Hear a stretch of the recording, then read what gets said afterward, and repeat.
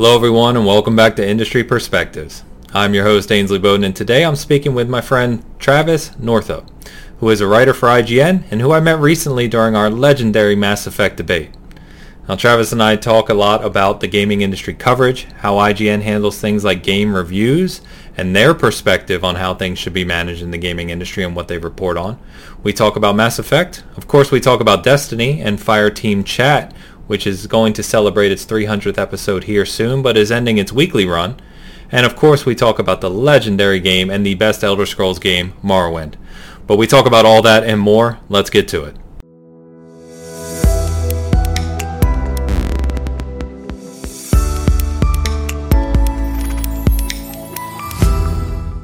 All right, and we're live with Mr. Travis Northup. You know him better as Tie Guy Travis. What's happening, my friend? McClunky, how are you, my friend? I'm doing well. Everything good on your end? Yeah, man. Doing busy with IGN reviews this week. Did another preview that's going live this week, and then obviously we're all getting ready for E3, which is going to be pretty huge. And then IGN also has its Summer of Gaming nowadays. Yes. So it's just kind of like back to back, lots of stuff to do. So yeah, it's exciting. That's good though, right? Yeah, that's good. It gives you more opportunities to shine, I would imagine. So. Yes, especially since everybody's busy with E3, it means that I have more opportunities to do like higher profile reviews that normally somebody else would do. Somebody who's a little bit more senior, but because they're busy with E3, I get to do it. So happy with that. Like that rated 10 masterpiece we were just discussing, right? Exactly. Yeah. The review they have me on now, not that one, but I have one coming up that I think is going to be a much better game. So nice. I'm excited about that. Yeah, that's cool. So we'll touch on E3 and stuff here later, just because it's good timing as we record this, right? And there's a lot of excitement in the air. But before we do that, since you're, we only met recently, really thanks to our friend Cog, who set up the classic Mass Effect debate. My guy. Yeah. And so I figured, where better to start than for viewers on my channel who may not be familiar with you, to kind of go back to the beginning, because I know you're not an old guy like me per se. But I'd love to hear where you got started in gaming, when that was, kind of what system, console, game really got into you, or just, how you originated into this awesome hobby that we all know and love. Yeah, I think you and I actually have a lot in common in terms of where we started. My first console was the Atari 2600. You don't. Let me say it this way: you don't look as old as me. So I'm not as old as you. My grandpa was the old nerdy grandfather, and he had like all of these old consoles that he would program for, just because he was just such a geek. That's awesome. Yeah, he was awesome. And so as a small child, he was just like, play this game, or he would like try to program really simple ones and let me play them. And I was just like, this is great. Like, I get to be the main character in the story. Why wouldn't I want to do this? And so, I think my first few consoles were like, the Super Nintendo. And I think I had the original Nintendo, but I was probably way too small for that. And I had the Sega Genesis and that. And then I've just been gaming ever since. And I think, every console I was a poor kid, so I didn't really get to own many of the consoles, but I always had friends that I would just go over to their house, even if I didn't like them, just pretend you like them, so you can play their games. And Nintendo was a huge influence when I was younger. And then when the Xbox, original Xbox came out, I became like a diehard Xbox player just because of Halo. Sure. And that's sort of my story. So I've been addicted since I was like 2 years old to video games. Like, it's all I wanted to do. So I learned that you were into the 2600, and I was like, I still have one in my closet. It's my grandpa's old model. So I love that awesome console. That's what I was going to say is I love hearing stories of people who, regardless of what generation you started in gaming, right? Who had that parent or that grandparent or that uncle or whoever got you into gaming and just kind of introduced you to some of the classics. Because Atari 2600 obviously wasn't your era. But you just got introduced to it through that vehicle, which is awesome, because for people like me, that was my first system. I was, again, that's late 70s, so it's even a little early for me. But it's just, like you said, the introduction of being able to control something on a screen was just mind-blowing to me. Always has been. Yeah, and I think it's actually great that 2600 was my first console, because I feel like it made me appreciate simpler games. And Yeah. if I was a part of this generation, the more recent generation, where their first games were like mobile games like Fortnite, where you can do these amazing things on the phone, I might not be able to play like a really janky looking indie game and without feeling like a little bit of like a little upset because it wasn't to what I was used to. Yeah. And since the 2600 was my first, then when I went and played the N64, I was like, wow, this is like a whole different level, but I can still go back and play like a really low budget indie game and kind of appreciate it for what it is. Sure. And I feel privileged to be able to say that, because I know there are people that are my age that would look at an indie game like that and just be like, I can't deal with this. Like, it's just the graphics aren't there or whatever. And I'm just like, what are you talking about? Like, it's classic. It's a callback. Why wouldn't you want that? So yeah, no, that is great. And I've tried to do that with my youngest son. He's only 15 now. So, I mean, he was younger. But when he was like in his 7, 8, 9 years old, I introduced him to Super Nintendo games and Genesis games and tried to build that foundation. It's hard because, as you said, nowadays with phone games and instant access to everything, it's just like they have this expectation that's way up here. They don't have that context of what. I can't even imagine being a kid right now. Can you imagine? It's unreal.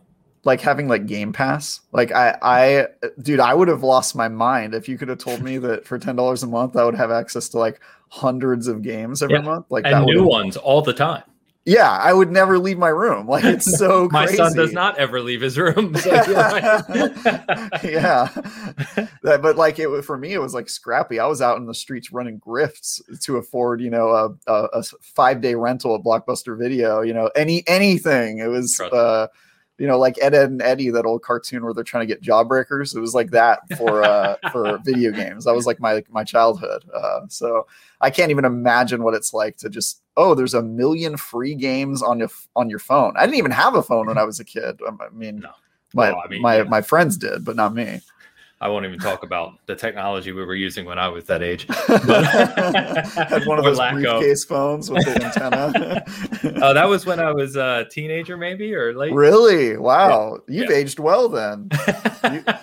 I thought you might be 30 or something. Yeah, come on now. Now you're just being flattering. No, I'm going to be 43 this year. So wow. I grew up with the Atari 2600 in the early 80s as a young kid. And Cog and I joked about this a lot because we're very similar era, very similar background.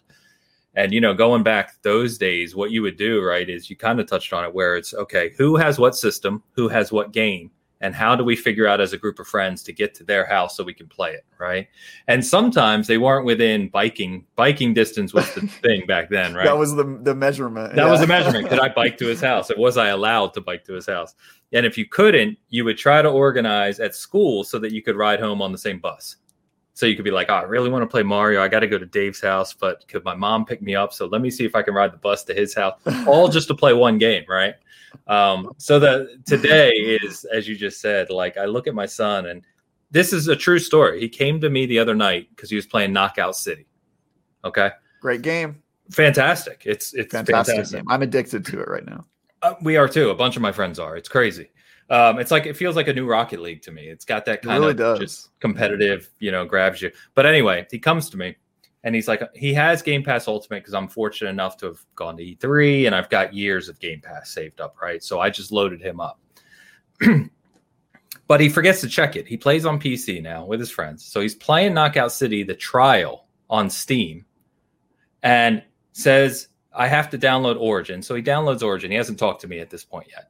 Downloads Origin, tries to launch that. He gets some EA desktop problem, right? Comes downstairs to me. Dad, I got a problem. Can't run the game. EA desktop issue. I was like, what are you trying to play? Knockout City. I was like, you have Game Pass. Download the full game for free and just go play it and stop. He has bought 3 games that are on Game Pass that he didn't check were on Game Pass. 3 games he's bought now. And I'm like, these kids just, there's so much at their disposal, right? There's so many games that they have. They don't even think about the fact that they have 300 games over here and another 100 over here, and there's 5 million free to play games. It's just, It's No, I crazy. would have been strategizing over how to like min max my dollar versus how many Right. games I get to play, and he's out No here doubt. buying multiple copies. That's No doubt. the power move. His generation is lucky, right? He So has no idea. I don't know about you, but I think that's this is a completely separate conversation now. But when I see people that a new game will launch, big game, right? Say it's some big game, long time coming, and it has some bugs. And I'm not talking about you can't play it, but just some bugs, some weird things. the And I see people Bethesda life, say it again. Bethesda life, But all their exactly, games, perfect yeah. example, right? But I see people really get upset. You know what I mean? Like really, like game's broken, it's buggy, I can't play this, and just really go off. And to me, I'm like, it barely bothers me at all.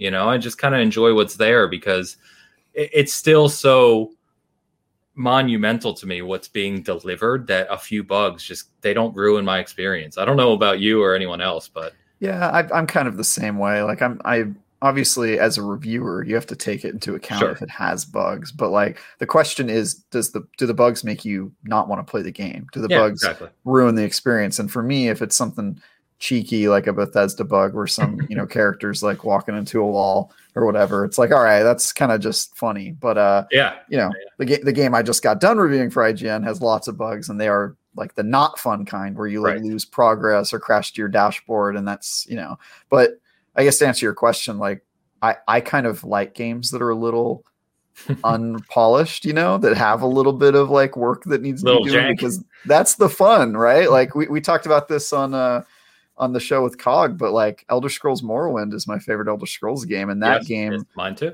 And that game is sort of just like let's put as much as we can into this game and not worry about like polish or it, being like easily navigable as a player. Like that game, you have to like read online how to do basic stuff in the game, and Sure. and I think that's something that I'll always personally like, but I think the tolerance for it in like the general public has gone down because games are just, they're more intuitive, they're more accessible, and nothing wrong with that. But I think there should still be a place for like clunkier games. I certainly like them. Yeah. Again, I think it just speaks to the era, right? That's kind of the thing there. But anyway, so I have to ask you because I don't know the answer to this question. Mm-hmm. Tie guy, where did it originate?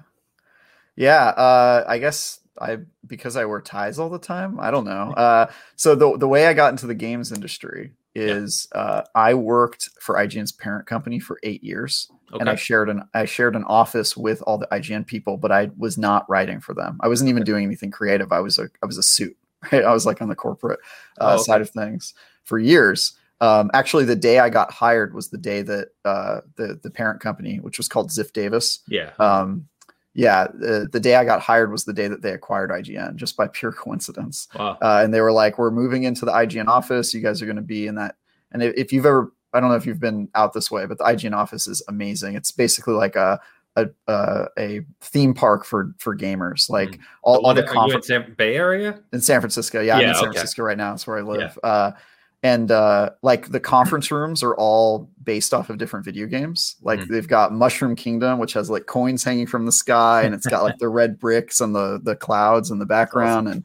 And they've got one that's like a Left 4 Dead safe room where the door's barred up and there's graffiti all over the walls. And a portal room. They've got Thieves Landing, which is like based off of the Red Dead Redemption Saloon. It's like a all Western bar theme. That's awesome. Vault 101, which you can guess what that is. But yeah, all these conference rooms. So I moved into there and I was just like, this is amazing. I'm a lifelong gamer. At the time I was writing reviews freelance for like small indie outlets, just like getting started. Right. Yeah. And I worked there for 8 years. And the entire time I was there, people were kind of just like, wow, this like suit guy, he like gets in a lot of our video game conversations. I would talk to the Fire Team chat crew before they would go and record every week. I'd be like there going like, did you know this thing about Destiny? And they were like, who's this guy that just like knows a lot about video games? And then somebody suggested that I write for IGN. They were like, you should just write for us. Like, you're already doing it. You've been writing for like 6 years. Like, why don't you just write for us? And so I asked them if I could, and they said no, because you have a full day job here. And so I quit my job and I went to go write for IGN. And kind of the suit came with me, I guess, is the story. People had called me Tie Guy up until that point. My gamer tag on Xbox is Tie Guy Travis. And so I was just like, all right, I guess that's my brand. I mean, all I own is suits. I'm basically like Barney Stinson from How I Met Your Mother. Like that's all I have. So I was just like, all right, that works for me. I never wear anything but suits. So Tie Guy it is. That's hilarious, man. So you just enjoy wearing them is the matter of fact. I really do. Yeah. It's just what I'm comfortable in. I always thought like, James Bond or whoever was cool when I was a kid. And I was like, man, as a poor guy who couldn't afford all my clothes were hand-me-downs. I have 5 brothers. And so like, and it was just like, I wish I could wear a suit. And then as soon as I had money to afford my own clothes, I was like, yeah, I'm going to wear a suit. I want to be like James Bond. Let's do it. So I don't know. It's just what I wear. Yeah, that's fantastic, man. Yeah, I didn't know the background because, as I said, we've only talked that handful of times. So that's funny. But that's an interesting story about, because that was really going to be my next question. So you kind of led into it already, was really around creating content. Because obviously you have the passion for gaming.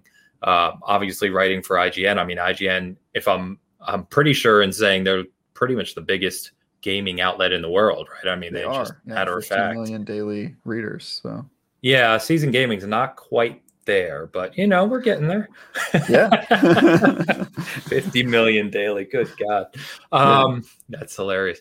I can't even fathom those kind of numbers. That's amazing. Yeah, it's actually really wild and humbling, but it's also, I mean, they're owned by a massive corporation, and they also have 6 of the 7 continents have, IGN, no doubt. UK, IGN, Israel. There's all these different outlets everywhere. Africa has IGN outlets now. So yeah, that's amazing. Yeah, it's just a huge operation.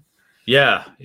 It's crazy. I actually, I don't know if it's 2018 or 2019 at E3, but I ran, just walking around the corner, I ran into Per Schneider. He's awesome. And I ran into him and I knew who he was. Of course, he didn't know who I was. And I was just like, oh, hey, Per, pleasure to meet you. He's super nice.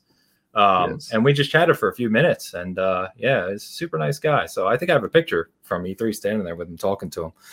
He was with Terry Schwartz guy. And Terry, yeah.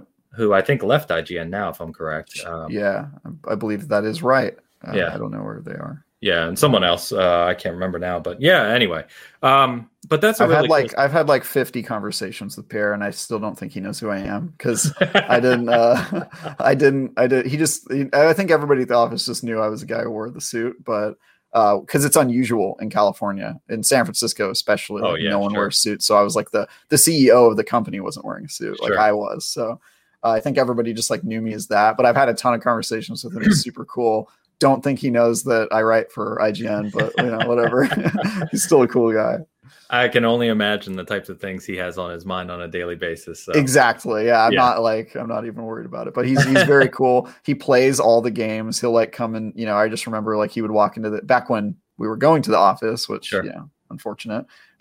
He would just come into the kitchen and just be like, what are you guys playing? And he would talk about what he was playing, and just a super nice guy. So that's cool. It's crazy to think that he started a gaming site that's as big and dominant and global as it is. I think it's in 16 different languages. Our articles are syndicated, stuff like that. Yeah, that's kind of crazy.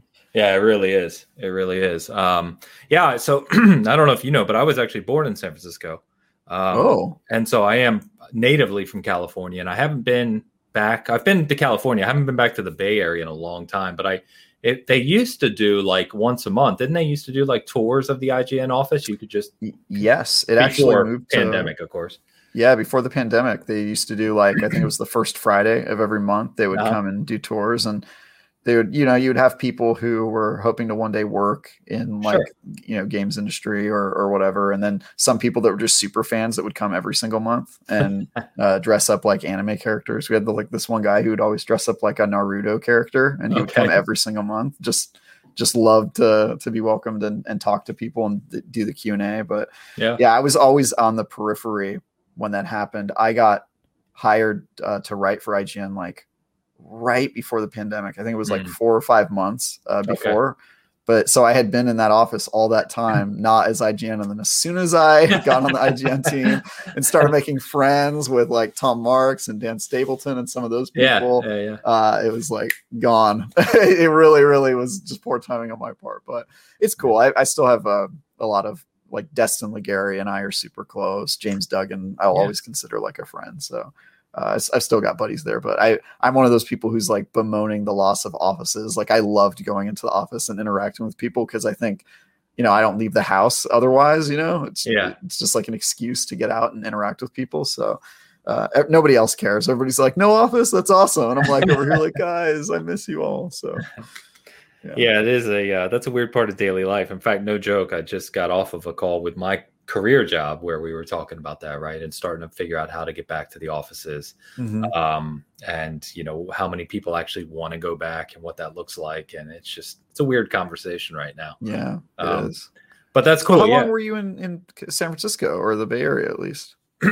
So I've been that's a whole nother topic. I've been all over the place. So I was born in San Francisco, but then lived mostly as a baby in England. All my family is English. In fact, anyone except my direct family, my mom, dad, brother, sister, anyone else of my family, all my extended family are still in England. No one's here. So then came back to California, then to the East Coast, lived in Pennsylvania and Delaware. And then my parents split and I would live on the East Coast some of the year and some of the year out in California or Nevada after that. So, and I've lived in Seattle. I can empathize with some of that. My parents were separated and nomadic, so I never lived in like one place for like more than a year. So I get that.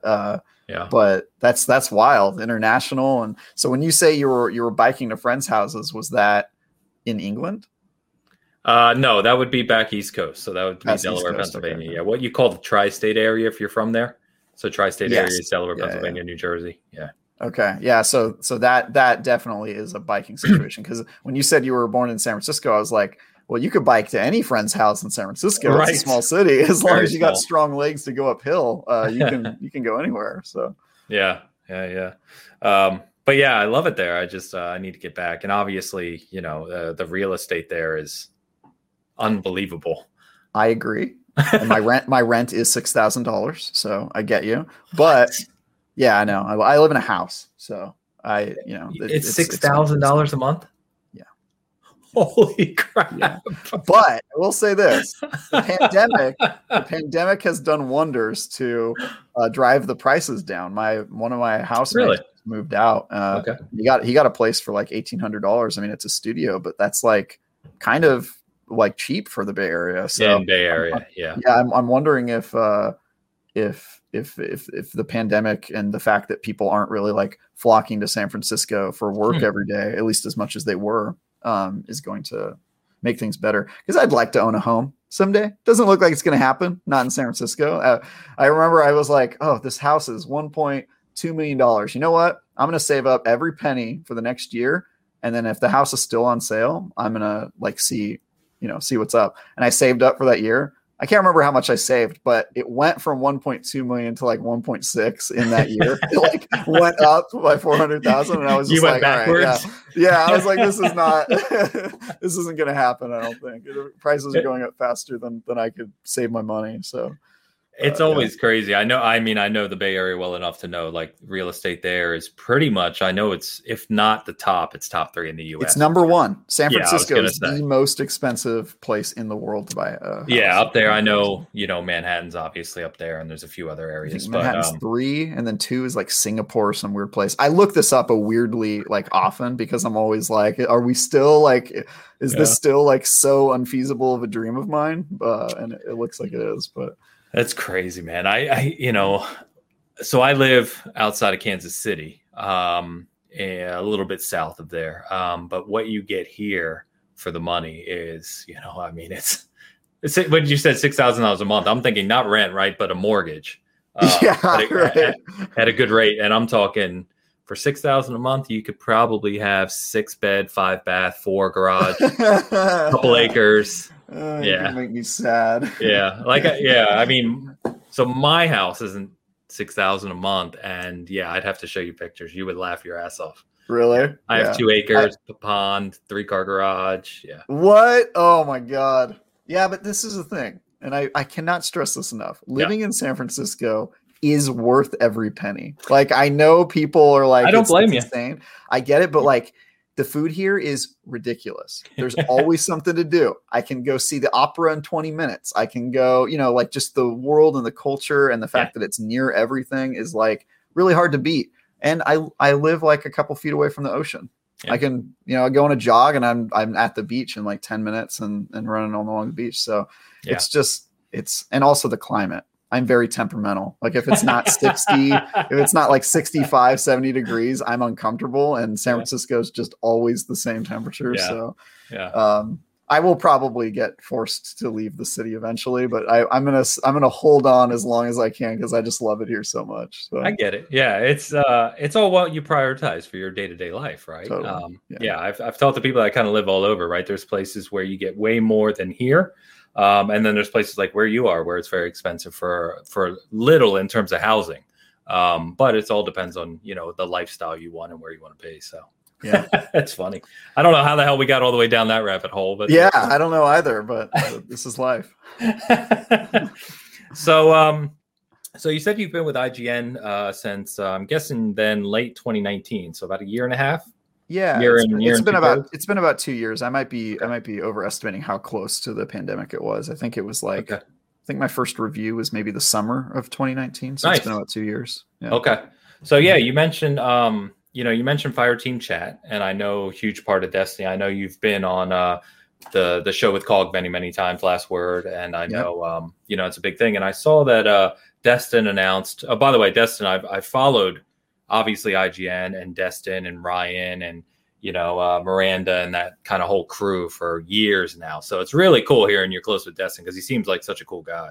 He's my guy. I'm actually having him and his wife over for dinner probably next week because that's fantastic to LA. So that's cool. And they just had their first child, right? They did, yeah. Daniel is also going to be coming to my house. Okay, nice. Yeah, that's great. But I saw Destin announce at Fireteam Chat, he's ending it, which is kind of a big thing because I know it's IGN. So obviously as a podcast, it's huge, right? Mm-hmm. And Destiny as a community is massive and very, I don't know the word I'm looking for, but they're very hungry.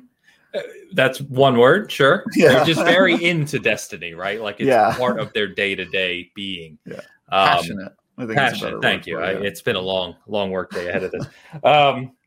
But yeah, I think that's it's kind of sad, but also understood at the same time. So what is that? As someone like yourself who does this kind of content, kind of part of Fireteam Chat, has that association, and still being, as I understand it, right? You're still a huge fan of Destiny yourself. Oh yeah. Yeah, it's like a big part for you as well. So what's next in that regard, man? I mean, what do you want to see out of kind of Destiny-driven content and what Bungie's going forward with? Yeah, this is something I've been thinking about over the past week since we found out this was happening. It was actually almost exactly a week. Basically, the plan was to keep the show going after Destin stopped working on it. Destin's been working on Fireteam Chat for 6 years. He has done everything himself. He was the producer. He was creating the run of show. He was recording it and then doing all the post work and doing the social and everything. And IGN sort of let him run it because it didn't really cost him anything. He was doing everything himself. Okay. And so the plan was, Destin said, all right, 6 years is enough, but the community still wants the show. So I'll hand it over to Travis and friends, and I was going to host it. We did some like test episodes where I hosted just to kind of see if it worked. Got a producer and all that stuff. And then basically what happened is IGN decided, hey, if Destin's not going to do everything himself, we actually have to dedicate resources to this. And IGN doesn't really do podcasts for a single game. It's really unprecedented that Fireteam Chat even happened, and it wouldn't have happened if it weren't for Destin stepping up and doing it. Right. And so they sort of just were like, this is going to take more resources than we thought. We don't want to do it. So Destin, you can either do the show by yourself like you've been doing for 6 years, or you can kind of bring it to a close. And so they decided to bring it to a close. We're still going to do some episodes, but it'll probably be like a couple times a year rather than every week. And I think what made Fireteam Chat special was that it was like a weekly news show where we met, even if we didn't really have anything huge in Destiny going on, just to talk about the game and sort of foster that community. Right. And I think people really attached to that, myself included. I was a Fireteam Chat listener for like 4 years. And then I ended up reviewing one of the Destiny DLCs, one of the expansions for IGN. And then they were like, hey, you should come on the show and talk about your review. And then, the rest is history. I was on the show every episode after that. So yeah, I think I'm going to miss it as a listener and as somebody that was on it. And I think that weekly cadence of like just checking in every week, you mentioned The Last Word. They are a weekly show. And I think that's sort of what listeners want. Like Destiny players are the type of people who will log on to Destiny every week at reset, even when they know there's not going to be anything new. I don't know why they do that, but they. I've never been able to figure it out, but you can tell me.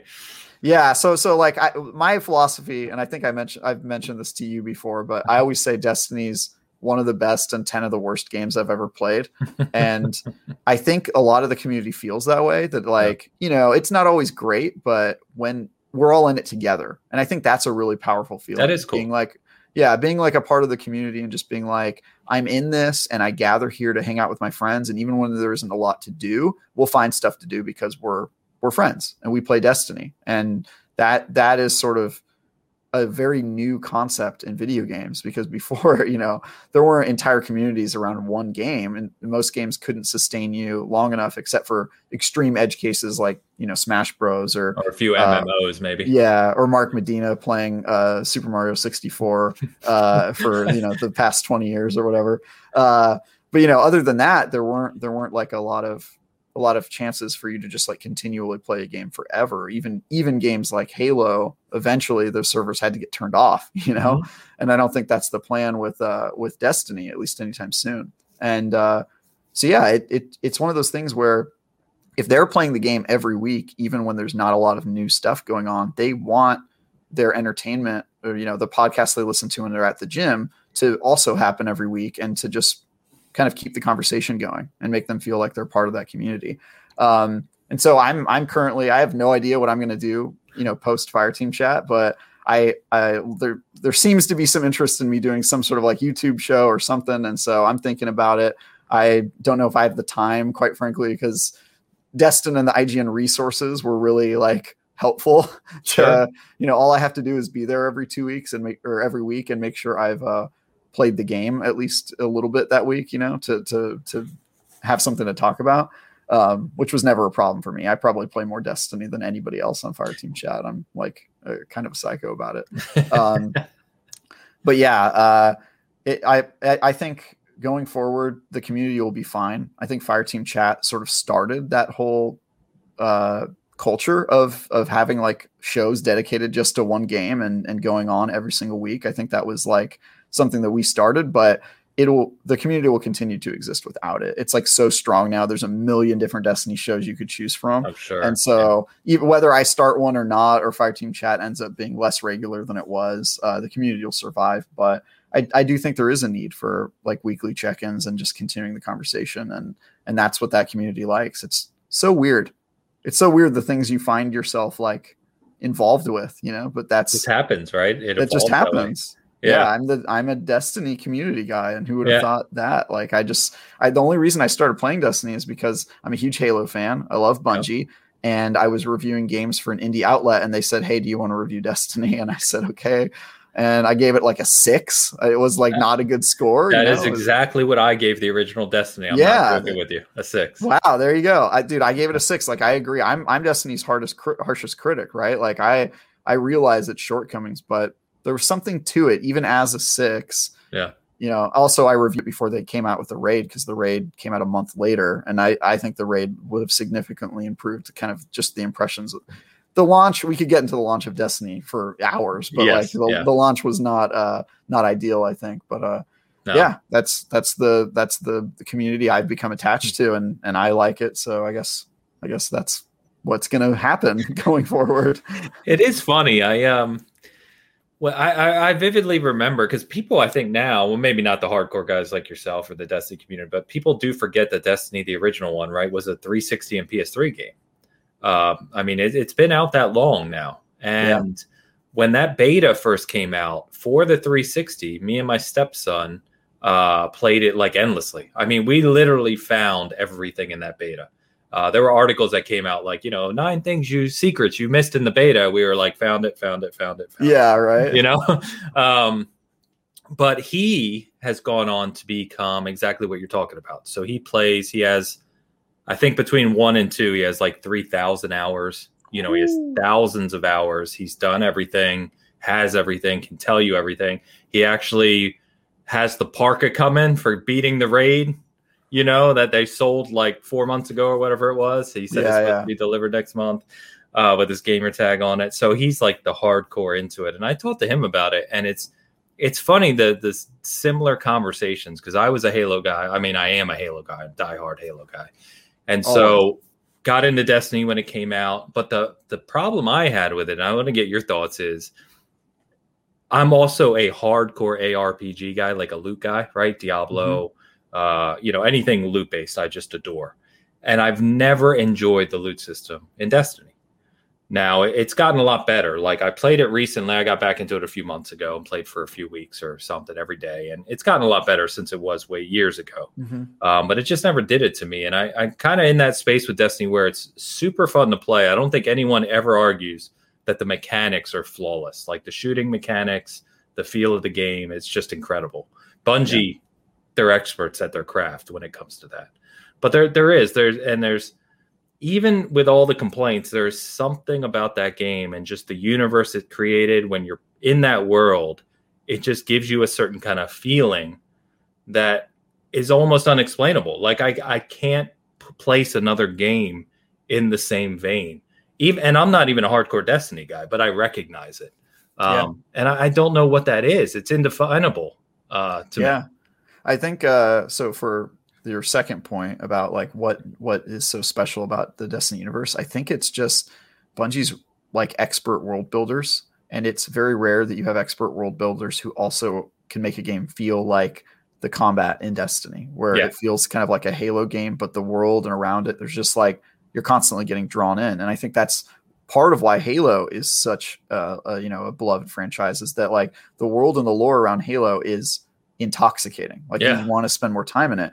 Call of Duty can have really great mechanics, but it's not like people don't even play the campaign for that game. You know what I mean? Like the hardcore people, they just go straight to PvP. And I think that's sort of what makes Destiny special, is that they basically took the learnings of Halo, great world building, great shooting mechanics, and they said, let's try to make that repeatable forever. Let's just like keep developing that and make just one monster game that's just like ever expanding. And I think that's like a great premise for a game, super ambitious. To your first point, there are some issues, which is that like the Halo type combat and the loot-based RPG are ideas that are utterly at odds with one another. They just don't work, right? Like Halo's a arena shooter where you have to control the map and get the power weapons. And Destiny is a shooter where you bring your weapons with you and have loadouts and all that stuff. And that is an inherently imbalanced idea for a game. Like you can't just have people coming in where one player who's played a lot has all the best weapons and the player who hasn't played at all has, trash weapons. Yeah, I was going to say it works in Borderlands because there's a suspension of disbelief. It's just, and no PvP. And no PvP. It's just to go wild in an open world type setting, right? Where exactly. And they try to make Destiny balanced, which I've always thought is a mistake. Like you can't have, you have to choose. You can't have 2,000 guns, 1,000 pieces of armor, and try to make the game balanced. You can go the Halo route and just have 12 weapons in your game and make it extremely balanced, but it's just really what they're trying to do is really ambitious, and I don't know if they'll ever get to having a balanced game, but they're trying. And I mean that's more power to them. That's an impressive, ambitious undertaking. I obviously am along for the ride and hope that they get there, but I'm a PvP main in Destiny, so like most of what I do is play PvP. Obviously I love the PvE. I do all that content, but PvP, because I'm a Halo guy, that's like what I like to do. Just get competitive and get sweaty. And Destiny has problems there. Like it has a lot of problems with the way that things work and the balance and all that stuff. So but I think, I'm along for the ride. I always have fun doing it. Anytime I find myself like, wow, Destiny's a really imbalanced Crucible or really imbalanced PvP meta, and I'm not enjoying it, I'll log off. But more often than not, I'm like, wow, this is really imbalanced, but it's kind of fun too, So you kind of roll with the punches, and you're there because the community is there, and that's where your friends are at, and you're too far in, like your son. You don't buy like a raid jacket and then go, maybe I'll skip the next DLC. Like, this is not an option. He's committed. He's going to be a Destiny lifer. He'll be playing as long as they keep making content. So 100%. Yeah. And I think what you mentioned with PvP is that's what actually I was going to ask you next, because for me, I've always struggled with the PvP in Destiny, not struggled to play it or do well. But just for the reasons you stated, it just never felt as kind of hardcore balanced as a Halo Arena match. It just doesn't, right? And so, but to your point, the mechanics are still there. It's still fun. So it's always been that weird dichotomy of fun and frustration for me, which is, I think, why I kind of go in and out of that game, in waves. And you know what? I would say most of my Destiny life, I've actually been like you. I've played all of the expansions, but as soon as I'm done with the main content, at least in the past, before I was working for IGN and covering it, I would just log off and you wouldn't see me on Destiny for like 3 or 4 months, right? Like that was just, I was like, all right, I'm done with all the stuff. I'm out of here. And then I would wait to the next expansion. But now that I cover it, it's like every week I'm like, I need to log on. Like I want to be a part of the conversation. I need to know what's going on here. But yeah. And I, for you as like a casual player, the PvP is going to see even as a player who's not like your son logged in every week. Right? Yes, very true.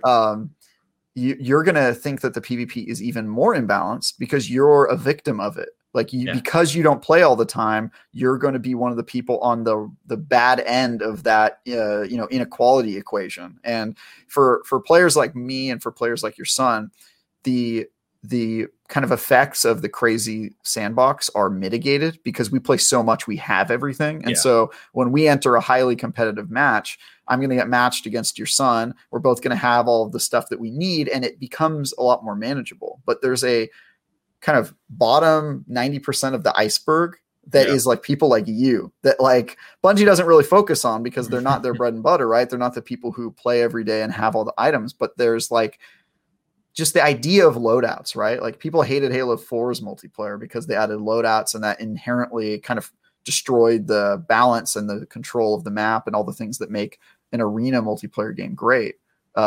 And I think Destiny has kind of the same problem times a million, right? Because they have that enormous sandbox and all that loot and stuff. And it just gets very, very complicated very quickly. And it's hard to control. So, yeah, makes sense. I can't tell you like a few times. It's funny. My stepson he was a Marine and he just got out and actually lives here now.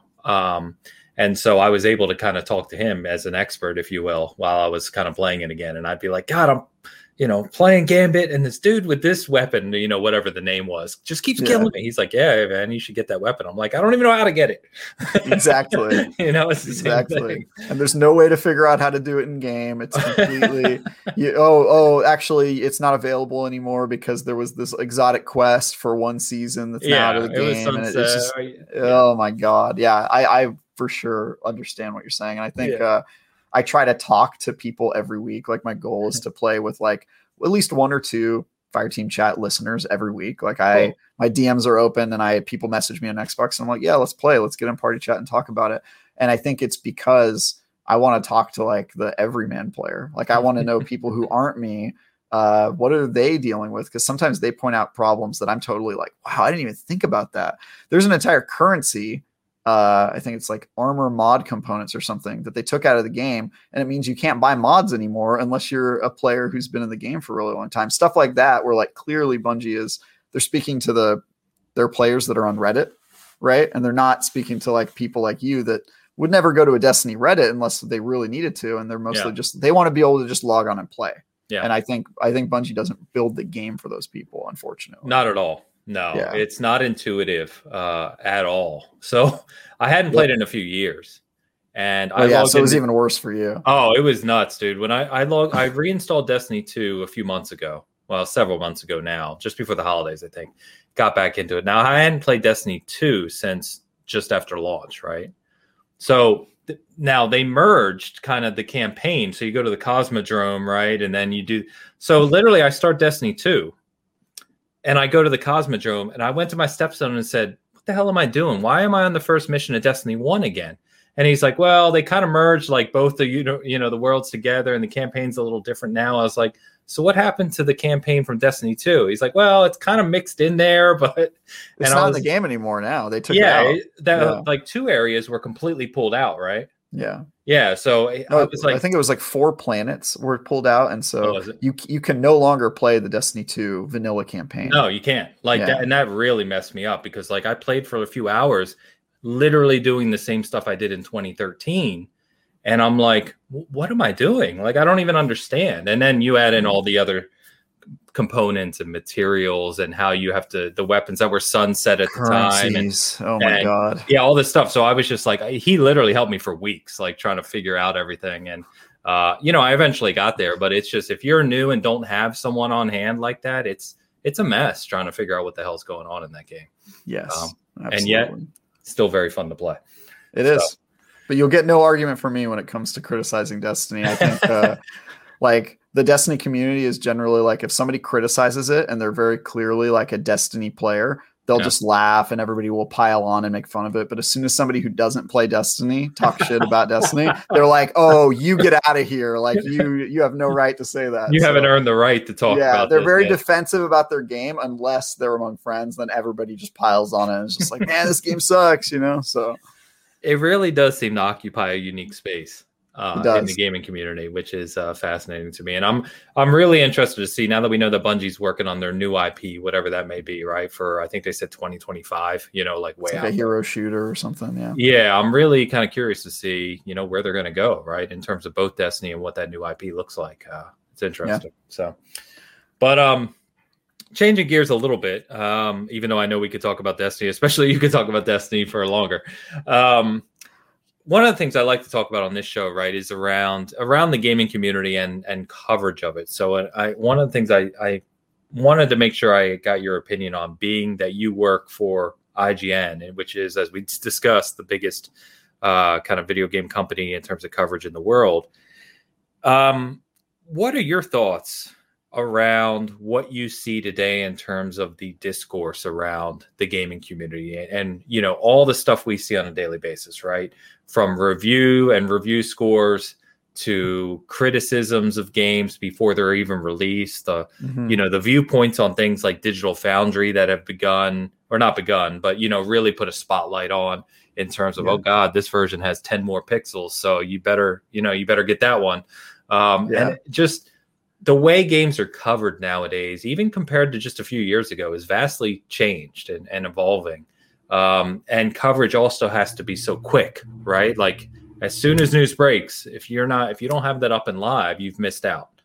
And I would love to hear that's obviously many different topics. Many questions. Yeah. Yeah. We can touch in that, but just thoughts from your perspective, because I'm literally on the other end of the spectrum. Mm-hmm. And what I mean by that, right, is I run an outlet, but we're small. It's a very small outlet, and we do it out of just passion for gaming, not to make clicks or make money. So it's literally the opposite of IGN in terms of just the reach and what you guys have to cover on a daily basis. So love to hear just thoughts on that kind of bigger topic. Okay. So I'm just going to pick one and go with it. Go for it. For the record, I'm very excited to talk about all these things because I kind of don't get to. People ask me my opinions about specific games or about Destiny, and then I don't really get to talk. No, let's talk bigger, man. So we can jump all over the place. Just pick one and we'll start.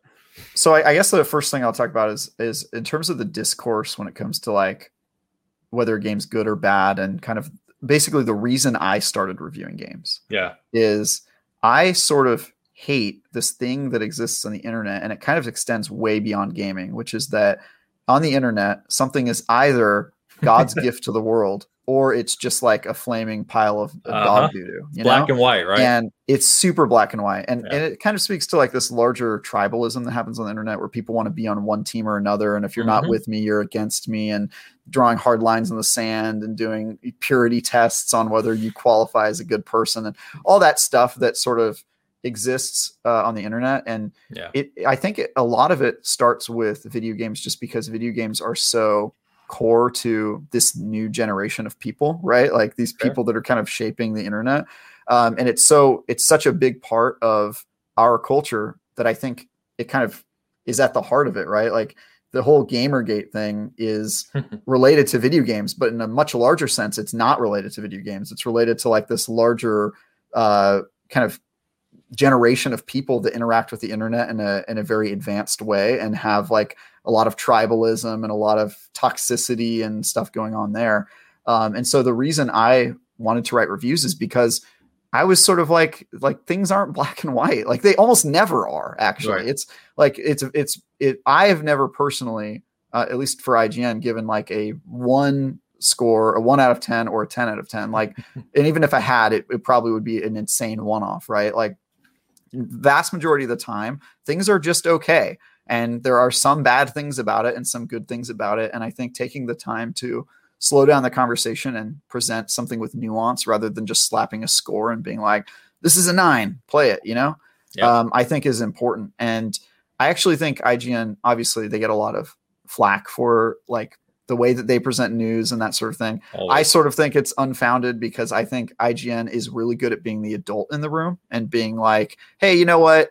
Like, not to crap on any outlets particularly. I have nothing wrong with this outlet. I'm just using it as an example. Hey, Kotaku, like that's good that, you know, it's good that you wrote this like super, you know, sarcastic article about like why a game is bad. We're going to tell you why this game is a 7, which some people might say a 7 in IGN literally means good. That's a good game. Yeah. But it's a good game. But when you see a 7 out of 10, the internet's reaction is not that this is a good game. The internet's reaction is that. And by the way, it's kind of funny that I knew you were going to say Kotaku even before you did. So right. See, and I'm not saying I have lots of friends at Kotaku. That's all I'll say. But the way that the kind of their vibe is very different. They're kind of like they're speaking to a different audience and they're doing it in a different voice. And I think that's really cool. It's just not the voice I have. I probably wouldn't be a good Kotaku writer because my thinking is like, okay, well, let's not be like crazy about it. Like this game has some good qualities. It's just, you know, I'm going to put out a review today that's a 5 out of 10.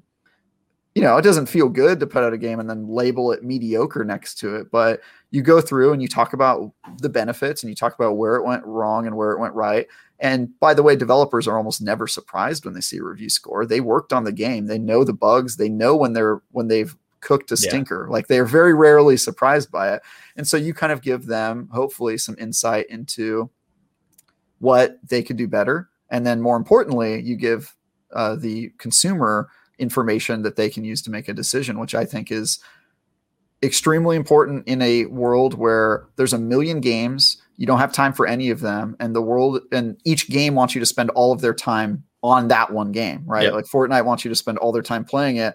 And meanwhile, your backlog is growing times 10. And that's a new problem in gaming too. Yes, it is. Yeah. And then one of the other things that you asked about, which is sort of related, is reviewing games that aren't even out yet, which technically I guess is something IGN does, but IGN has a really, I think, smart rule about it, which is that out or not, if they're charging you for a game, you deserve to know what the score is, period. Right. And so if it's a preview game or Steam Greenlight game that costs you $20, you deserve to hear somebody's opinion on if that game is good or not, or if it's worth your money. And that's our metric. And I think it's really important that all kind of outlets keep some bar in mind, because what we've noticed is that some developers will put out a game through like early access. Yeah. And then it'll never actually come out. Right. It'll be in early access for 4 or 5 years. Everyone will have played that game by the time it's out of early access. Right. And I think if you wait until the game is officially out, you're doing a huge disservice to your readers who should know way well in advance, especially when they're being asked to spend money, how a game is. And so we get a lot of crap on that. Like, oh, wow, I can't believe you reviewed this game that's like in its, you know, early access state. And we're like, all right, but it costs $30. Like early access or not, that like, wouldn't you want to know like if you should spend $30 on this game? I know I would. Right. And then we also have a policy of if a game does fully come out or like No Man's Sky, where it comes out and it sort of flops.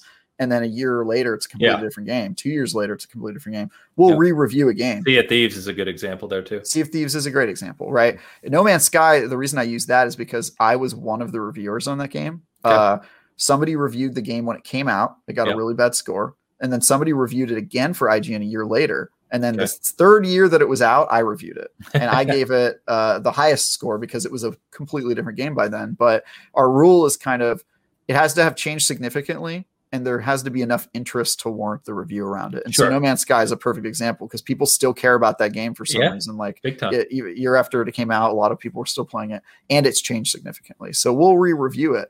And that's fair. Like if a game's changed and people are still playing it, I think that's totally fair. But on the other hand, if you're selling a game and you're saying it's not out yet, don't review me. I have a lot of questions for you because I think, So I think that's fair. And I've talked to other people about that as well, because I know I don't remember what it was. There was a game relatively recently that IGN reviewed that was early access.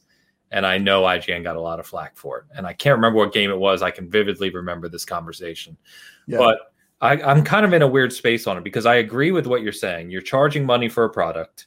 What does that product deliver? That's the heart of what you're saying, right? Mm-hmm. What would you say to someone who would counter by saying, that's fair? This is kind of me, really.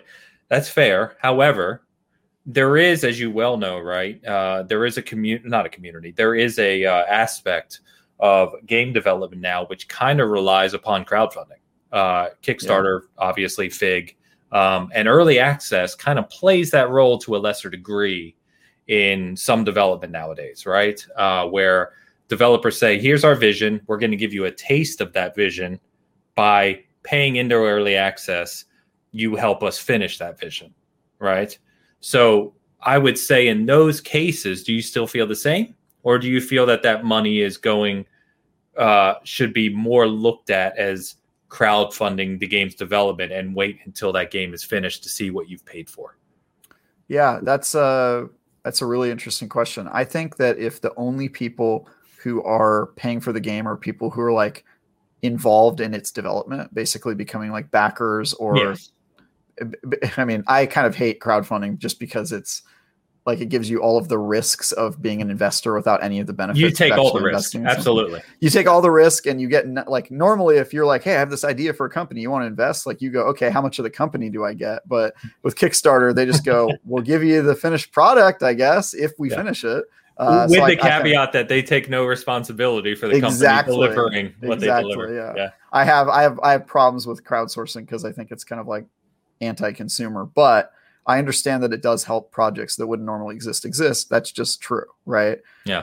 And so I think if the only sorry, I didn't mean to interrupt you, Travis. So what immediately popped to mind when you said that was Psychonauts 2. Totally. Fans like me waited. I'm a Psychonauts junk. I love that first game, and so it waited 15 years, pleading for a sequel. They used Fig, finally funded a sequel. Now that's obviously changed because of the Microsoft and Xbox acquisition, right? But the point remains that we wouldn't have seen Psychonauts 2 at least begin development without Fig, right? Yeah. And there's other examples. Like I know, like a game I really like that's been crowdfunded is Banner Saga, that trilogy. Yeah. Mm-hmm. And that, I don't think those games would have happened. It was a very small studio. So there's definitely examples where like games exist now through crowdsourcing that I think wouldn't normally exist. Yeah. But if you're starting to charge people that are outside of that circle of backers, then I think it's a bit of then it becomes a question of like, okay. And what I would say is if you're a company like IGN, your goal should always be to be on the side of the player, not like the developer. The developer, obviously, you're kind of helping them because you're getting the word out. And don't get me wrong, developers want IGN to review their game because they know that there's going to be a lot of traffic on that, and we can't review them all. So we have to kind of pick our battles. But at the end of the day, what we're trying to do is serve our readers. And if the readers clearly have interest in a game and it is available to be sold, I think that warrants a review and a score. And the game can be in early access and we can re-review it later when it fully comes out if there's still interest in it. But I think you have to strike while the iron's hot. I think you have to trend toward the side of the consumer, the person who you're sort of protecting, right? You're informing them, you're their advocate. And the other thing is that some developers are kind of sneaky, not to call anything out, but they will literally just be like, oh no, it's early access. Like if IGN's rule was don't review it until it's fully out, I guarantee you there would be some developers that never officially release their game, because why would you? Like, why be held accountable when you have an option that allows you to not be accountable, right? And I think our editors, I don't want to speak for the management, but I think our management of our editors at some point ran into some situations like that, and we're like, all right, we need a hard rule. Like, we just need to, like, this is our policy, and if you're going to sell your game and our audience cares about you, we're going to review your game. That's basically it. So. No, that's fair. That's very fair. I hope you didn't feel on the spot there. That wasn't the intent. Not at all. Okay. I actually love this sort of stuff. And what I love about these sorts of conversation is that they kind of prove what I said at the beginning, right? Which that, like, most things aren't black and white. Some things have nuance, and you can say, here's IGN's policy, and I'm behind it, but it's not perfect. You don't have to agree with every aspect of it. Like there's been a lot of discourse about if the reviewing model even works, or if reviews have too much power and all that stuff.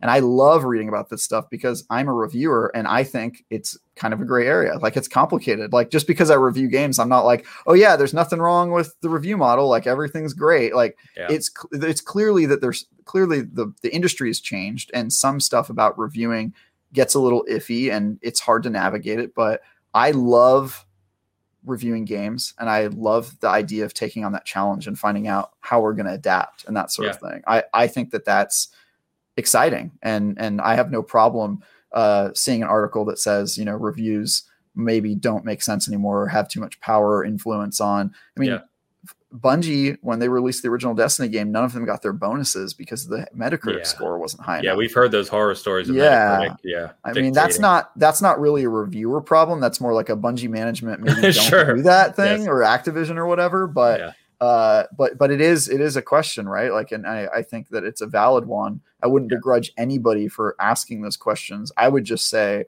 that I think reviews are always going to happen regardless, even if game isn't out. Somebody's going to do it. You're whether it's your outlet or IGN's or some YouTuber, people are going to comment on it. And I think that it is a natural check and balance on a system that probably needs it when there's so many games and so many people asking for your money.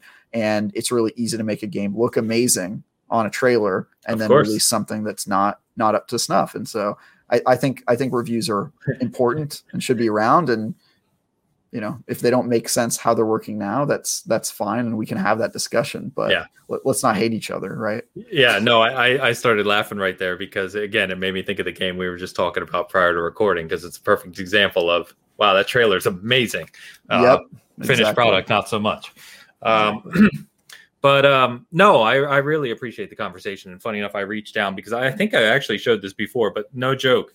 This is for my career job, this is my notebook. I take all my notes and meetings and everything in. Literally, it's translated on the front here in like 20 different languages. Life is not always black and white. Because it's exactly true. I completely agree with you that I believe reviews are necessary.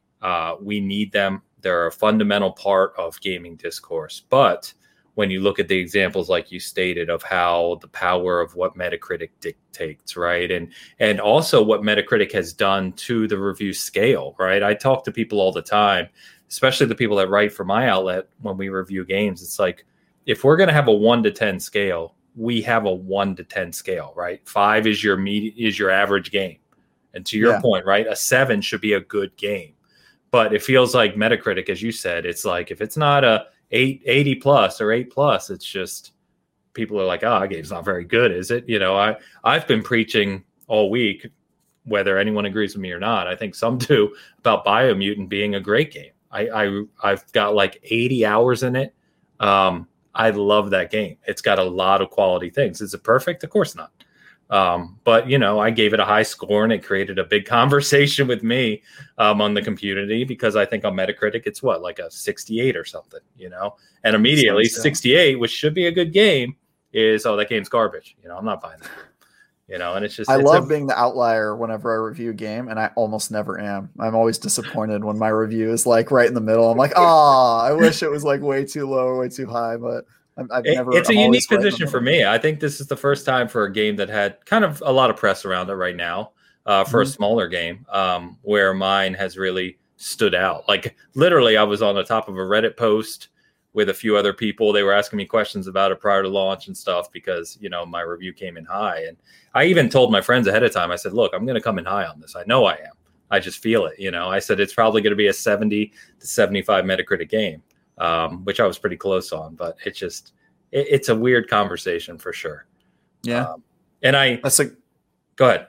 Yeah, I was going to say that's the great thing about games or game reviews is it's just someone's opinion. So people can feel completely differently.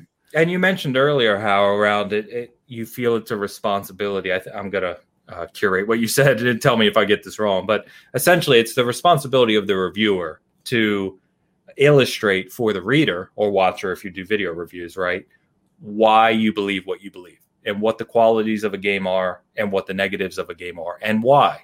And I always also add to that conversation, what is it? Two things. What is the developer trying to present, right? What is the developer trying to give the player beyond just the genre or the game type or what have you, right? And also, what are the game's peer titles, right? How does this stack up to peers? What is it trying to accomplish? Does it do well in those areas versus others? And to your point, I think there's a lot of complexity and a lot of nuance to that conversation. And it's just, I don't know about you, but when people just look at a score, it kind of gets to me a little bit because there's so much more context that goes into the score. In fact, when we started reviewing games, we didn't do a score. But the sad fact is, as I've told others, right, if you want to be part of the open critic conversation and the aggregate sites, you have to have a score. Yep. You just have to. So it makes it a real challenge, I think, sometimes in that vein. Yeah, I'm with you. It's one of those things where, you want an article to be irresistibly clickable, right? You want it to be user friendly so that people can get information quickly, but you also don't want to flatten the conversation and just make it simpler than it is, right? Because reviews are a lot of stuff, but at the end of the day, not everyone has 15 minutes to read a full review and take into account all the merits. And so sometimes a snapshot, if you've never heard of Biomutant and if you don't really like RPGs, but you're kind of wondering if maybe this is one of the RPGs this year you should get, seeing an 80 from Ains is like or an 8 out of 10 is like useful information. I seem to agree with this guy. We like Mass Effect 1 as our favorite Mass Effect game. We like Elder Scrolls people is what you're saying. Yeah, Elder Scrolls Morrowind is our favorite Elder Scrolls game. So maybe I'll like this game, right? I think that's useful, but I get what you're saying. Like it's you're walking a fine line between being convenient and helpful to readers and being reductive with like the conversation. Yes, yeah, exactly. That's the problem with slapping a score on it. But if you don't, like nobody's going to care about your review. You're not going to end up on Reddit if they go, well, there's no score, but Ains said that, this paragraph that sort of breaks down his overview, that's not going to make it into the Reddit thread. So I think it's a useful tool that unfortunately gets overused and reduces the conversation sometimes. Yeah, 100%. And by the way, I forgot when we were talking about your gaming history to ask you, what crisis in your life led you to the Mass Effect 2 being the best one. Like, I often look for a disaster or some sort of, trauma. Some tragedy in your life that would have led you to this terrible conclusion. But, actually the tragedy that happened to me was playing Mass Effect 1. So it hurt me so much that I feel like I turned that around on you. Have you come back? Have you played the Legendary? I actually am almost done with Mass Effect 1, and I've watched my girlfriend is playing Mass Effect Trilogy for the first time. So I'm like waiting. I'm playing it slower than her so that she can go through it the first time. Sure. And so she just finished Mass Effect 2 and is at the beginning of Mass Effect 3 now. Okay. And Mass Effect 1, I don't know if it was as buggy as this version is, but like this version, I'm just getting hit with every bug. I had to restart the entire game once because I got locked out of a main quest. I am falling through the map on the Mako. Like all this stuff is happening where I'm just like, wow, I don't remember it being this buggy, but it is sort of seeing her play Mass Effect 2 while I was doing Mass Effect 1. It was just like, I don't want to be here. Like it was just, I love Mass Effect 1 for what it is, but it's one of those games where like I play it and I appreciate it, but the more I play it, I'm like, okay, like move on. Let's like it's long, dude. The Mako sections are so long. So yeah, and I'm playing it too. I'm playing it slowly. I'm still on 1 because I actually stopped to play Biomutant and a couple other games. But yeah, it's been enjoyable, but I forgot to bring that up as a joke. Maybe BioWare just made sure your copy was like that because of your standard. I know they're really hitting me hard with this one. They're very upset. No, but to be fair, my girlfriend, when she played through Mass Effect 1, she didn't get hit with any bugs. She like had a flawless playthrough. So nice. She does say Mass Effect 2 is her favorite one so far. Fair enough. But she's also a huge, this is going to make you laugh, dating sim fan. Most of the games she plays are dating sims. So obviously she's going to like Mass Effect 2 the best. So we'll have to let Bill know on that one for sure. Yeah, he's going to love that. And she treated it like a dating sim. Like she was like playing on the easiest difficulty, getting through all the combat sequences, and then back on the Normandy, she was just like playing the field and talking to everybody. And I was just like, God, this is disgusting. Because you know how I played Mass Effect. I did no romance all 3 games. It was like shutting everyone down. So she just had the exact opposite playthrough as me. You're like, I don't have time for this. Yeah, I don't have time to romance you. There's Reapers on the way. It's too funny, man. Yeah, it's great to see so much love for the franchise back again, though. One of the guys that I talk to every day and writes for SG, he's playing it for the first time. And so he's been just addicted. Like he said it's literally taken over his life. So I think he's a few hours into 3 now. He's finished 1 and 2. He hasn't commented which one he likes better. He loved the Mako, surprisingly. Really? I know. Wow. Because one of the first questions he asked me was, I still get to drive my Mako in ME2, right? And I was like, no. You get a flying one for the DLC. Remember? Oh, for the DLC. Yeah, that's right. That's fire. Right. What was the thing called? I don't remember. It's another, because they're all named after animals. I can't remember. Yeah. It's like a bull or something like that, a rhino. Yeah. I can't remember. Yeah, no, I don't remember. I haven't played 2 since the original. So wait, what is a Mako? A Mako is a type of. That's right. They're all named after sharks. So the one in Mass Effect 2 is the hammerhead. That's right. Yes, we did it. Yeah, this is why we're here, folks. This is why you listen. Tell you things you already knew. So going back to the gaming conversation, one of the things, and not that you speak for IGN, it's just your perspective, right? One of the things that we talk about often here as a challenge, right, is for lack of a better word, it's just clickbait, right? And there's a lot of the industry, and it's not even just the gaming industry, it's just online nature, right, is quick hits and getting people to click on something. And in the gaming industry, what that means for us is often hot takes, lots of rumors and fake leaks. And, you know, it's not like I have to explain to you, right? But, you know, for me, especially the way we run SG is really kind of from a positivity angle. We don't publish for clicks. None of that matters to us. But it's a real challenge when you see some of the content out there that gets thousands to hundreds of thousands to millions of hits a day. And you can look at it and be like, that's just total bullshit. You know what I mean? It's just total bullshit. There's no bearing on anything meaningful whatsoever. And I have to imagine that for people like yourself who have a good understanding of gaming and kind of really hold it up high in your life while simultaneously working for an outlet that at the end of the day is driven on revenue and you know, visitors, etc. I have to imagine that balance is extremely hard to walk sometimes, especially it feels like it's gotten, for lack of a better word, gotten worse, or the conversation in some areas has kind of devolved over the past several years. What are your thoughts on that?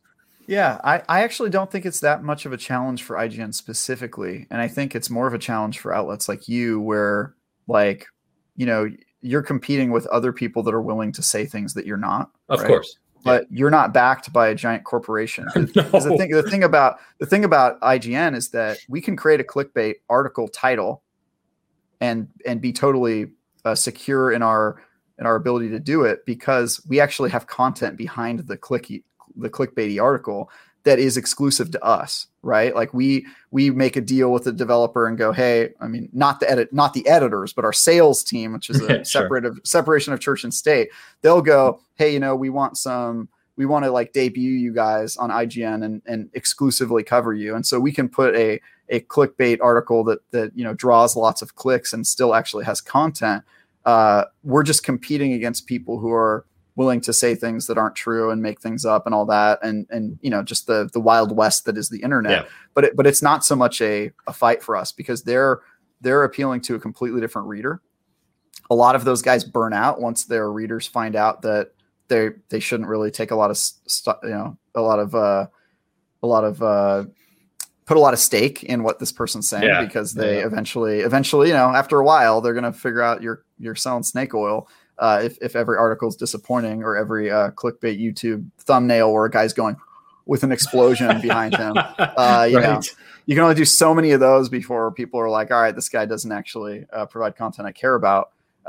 So I think we're kind of competing for a different type of reader who's looking for a different type of information, and B, we're lucky enough to be a big corporation that can actually get content exclusively. That means we're going to get clicks no matter what, because you can't find it everywhere else. Right. But in terms of like rumors and that sort of thing, I like it. Like you said, I don't speak for IGN, so I don't want to speak out of turn, but I know we do have like a news team that's trying to get scoops, and I imagine it's genuinely hard for them to cut through some of the noise and rumors and stuff that goes on throughout the day.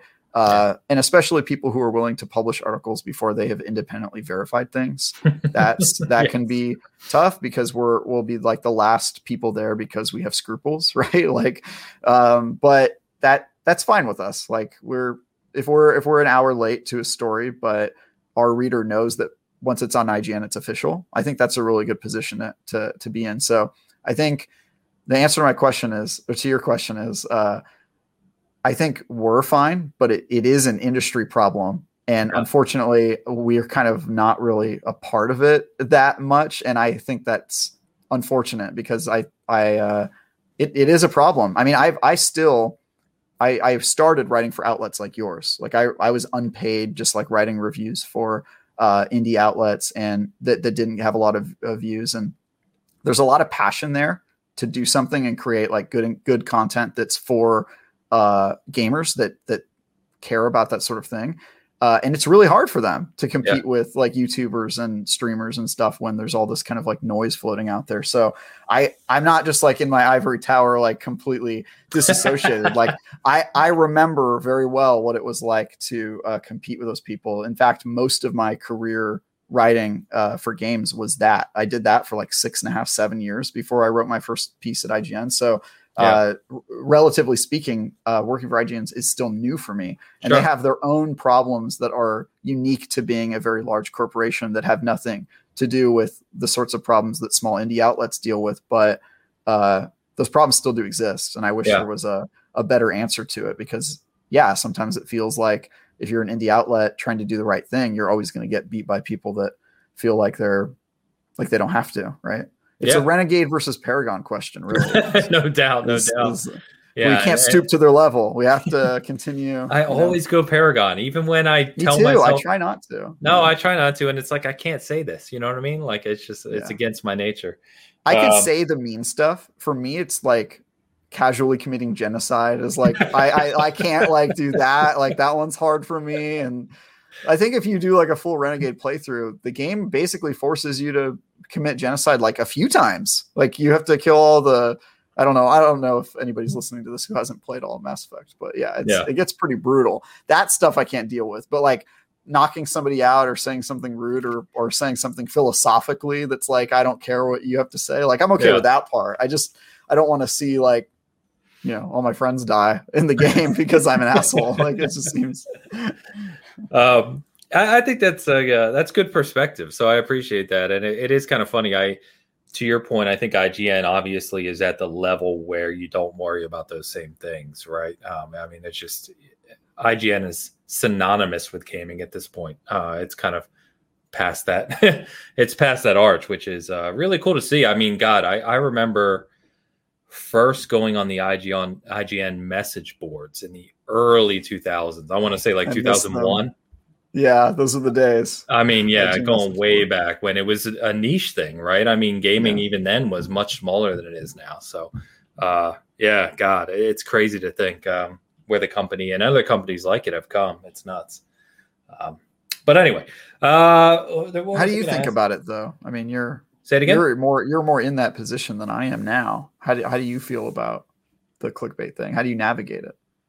It's tough. Yeah, and I know listeners who listen to our channel all the time, and all of these videos will hear me rant about it way too often. I try to hold back nowadays because I do get a little angry about it. So, I mean, just for your background, like when I started SG, the whole goal from the start was that I was annoyed with where gaming journalism had gone, journalism used loosely. And so I founded the site with the intention of never monetizing. So if you're not aware, SG, we have no ads. None of our YouTube videos are monetized. We literally have no income. And so the whole thing was really just create content with a passion for the content itself, right? Because I've been gaming a long time. It's a huge part of my life. And in my real career, I'm fortunate enough where I have a good career. I make good money. And so I can afford to outlay what I need to outlay to run the site, right? Without worrying about it. But what that means is the whole thing is we don't publish anything for clicks, because whether I get 1 million clicks or I get 1,000 clicks, it makes no difference to me. Other than obviously being able to get review codes or work with developers, right? Which is cool. But monetarily, it makes no difference. So when you're trying to do that and you're trying to only do the right things or create meaningful articles or do something like our Good in Gaming initiative, which is around putting a spotlight on the gaming benefits for mental health and accessibility and disability, it's a real struggle to that's when you really wish that you drove more visitors, right? Because you're trying to do something good and meaningful, but on a day-to-day basis, because you're not engaging in whatever's getting hits that day or whatever rumor or whatever bullshit, right? You just don't consistently have that same type of traffic. So it's a real challenge. Yeah. That's an interesting model. Very like Paragon, actually. It's like it's about the most Paragon you can get, I think. Yeah. You're going like no compromise whatsoever. We're going to do things the right way, even if it's, I've had friends who told me we've been going for 5 years. 5-year anniversary was in December. And so I've had friends tell me, you'll start to get some hits and you'll start to get some traffic and then you'll monetize, like you won't be able to avoid it. And I'm just stubborn, man. I'm a very stubborn person. And when I say I'm going to do something a certain way, that's the way I do it. Especially if you tell me I can't do something, then you've just doubled me down. Right. What if you do blow up though? Because then it costs more money to keep the website running if it has like millions of visits, and then it's like, oh, now maybe I can't afford this without. That happened to I have a friend who writes for a different outlet, and he did it was one of those gross videos on the internet, like 2 Girls 1 Cup or something like that. Like it was like one of those, like the guy like put it on the website as a joke. And then because it got so many hits, he started like losing money. And then he had to put ads on this like joke, internet page with like just a gross like video on it, and like, it's so funny to this guy that I'm talking about. He does like really awesome, like deep dives into stupid, like internet stuff and like digs out the culture. And he's a really talented guy. But yeah, it's kind of interesting. Like that happened to somebody, and you're like a victim of your own success. And that stuff. So, I don't think so. We have grown. Like don't let me kind of steer you wrong. We continually grow. We've grown year over year. 2019 was by far our best year. 2020 more than doubled it, and 2021 this year is on track to be better than last year. So I mean, we are continually growing. But I don't know if I ever approached that conversation. I think what I would do, honestly, we do super chats and stuff for our YouTube stuff, right? Like that goes just to running the site. So that's there. I've had many people ask, why do we not do either a Patreon or a YouTube subscription, right? And we haven't done either of those because the same point stands in my head, which is if you're going to pay me for something, I want to do something unique for you. And I just don't know what that is. You know what I mean? Yeah. It's not like I'm going to release a video and say, okay, you can watch it today, but you can watch it tomorrow. That's stupid to me. The video's done. Why would I, you pay me? Why would you get it? Yeah. Yeah, I'm not that type of person. So I don't know. I think that's where we would go though. If we actually grew and we had several more people writing for the site and got big, I think I would go that route, more of a crowd type thing. I Got it. Just the whole ads and all that stuff. Like I can't stand clicking on a site and there's several I could name where it's like you get like 4 sentences and then there's like I wasn't pointing at IGN. Popping out the ad, but you get like a middle ad, then you get ads over here, and then the video plays, and I can't take it, man. It drives me crazy. Yeah. I can't take it. So. It is very ugly, I will say that. And site takeovers are obnoxious too. Yeah. So yeah, I don't think anybody likes ads. That's why like at like IGN or like larger publications, they sort of separate them and they go, all right, this team, you're in charge of like deals and like what ads appear on the site. And then this other team, editors, you just create content. And so we'll see like when we see an ad or a website takeover on IGN.com, it's a surprise to us too. We're like, oh, I guess this is what's happening on the site today. Because there is a separation there. We don't talk about it. So it's like, we're just as surprised as the readers when we see the game that we just got done destroying in our review actually signed like a huge deal with us and did a site takeover. That's the nature of the business. Though. I mean, that should be right. It should be separate. Yep, absolutely necessary. I think. Yes. But yeah, so I don't know. I'll cross that bridge if I come to it. But for now, well, congratulations on your success so far. It's cool that you can keep it running that way. And it's admirable. Paragon Path. So. Paragon.com. I should lock that down. Do it. So here's a random question for you, and I don't know if you'll have an answer or if it's something that you've thought of before, but if you had one wish for the gaming community, it could be something that you would like, something you wish other people would do, sites would do, anything, just one wish that you could grant to the gaming community at large, all of us. What would you like? What would you do? Anything pop to mind? Yeah, I mean that's pretty tough. I'm like tempted to turn this into like a larger thing that could affect the world more than just the gaming industry, because like I think we would all do that if we could. Yeah, because like all the problems I have with the gaming industry are kind of related to like problems with the world or at least the country. Like I have stuff like that, like the tribalism part. Like that's a much bigger problem than gaming, but it's a thing in gaming too. Sure. Because you could point at like the whole Xbox PlayStation thing, and then there's that in like the real world, that side of gaming too. Yep. But I think it really would just be like what I talked about at the very beginning, which is just the reason I got into reviews is because I don't like how I don't think you should ever call a game like trash, or like that game get me annoyed. That game's garbage, right? Like, dude, somebody like worked on that, and like when I review a game, I try to find at least one thing that I love about it. That's my goal. Even if it's a bad game and I have to give it like a 3, like I gave Cooking Mama a 3 out of 10, the new one that came out for the Switch. And that hurts. You never want to say that a game is a 3 out of 10, but try to find at least one thing that you love about it. That way you've gained something. It's not just a complete, like, let's tear someone down or an entire team down or a game down or people who like that game down or anything like that. And I guess if I could change one thing, I would just I would say, let's change the fact that people are so quick to take sides or overreact or say something that's extreme, right? And maybe treat situations with a little bit more nuance and a little bit more delicacy, and try to find something positive in a game that has a lot of issues. I mean, I'm like, we talked about Destiny earlier. Like I play that game every day and I have so many problems with that game. And I spend most of my time when I'm talking about Destiny, most of the time I'm complaining about it.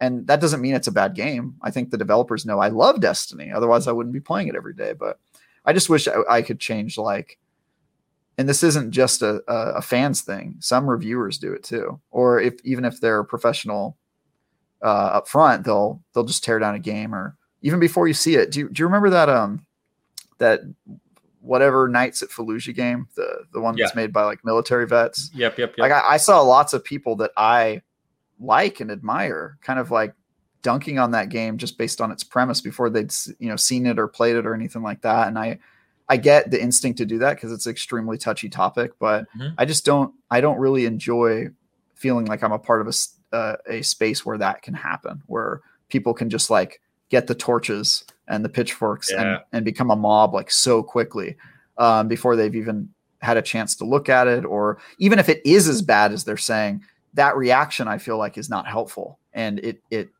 just teaches people that that's how you get your way, or that's the right way to interact in this world. And I would say that it's not. It's like throwing a tantrum in a supermarket. It's not, I think, the best way to engage. And so, if I could change one thing, it would just be that. I just wish people would calm down a little bit and like take the time to treat people respectfully, even if they disagree, and not be so aggressive.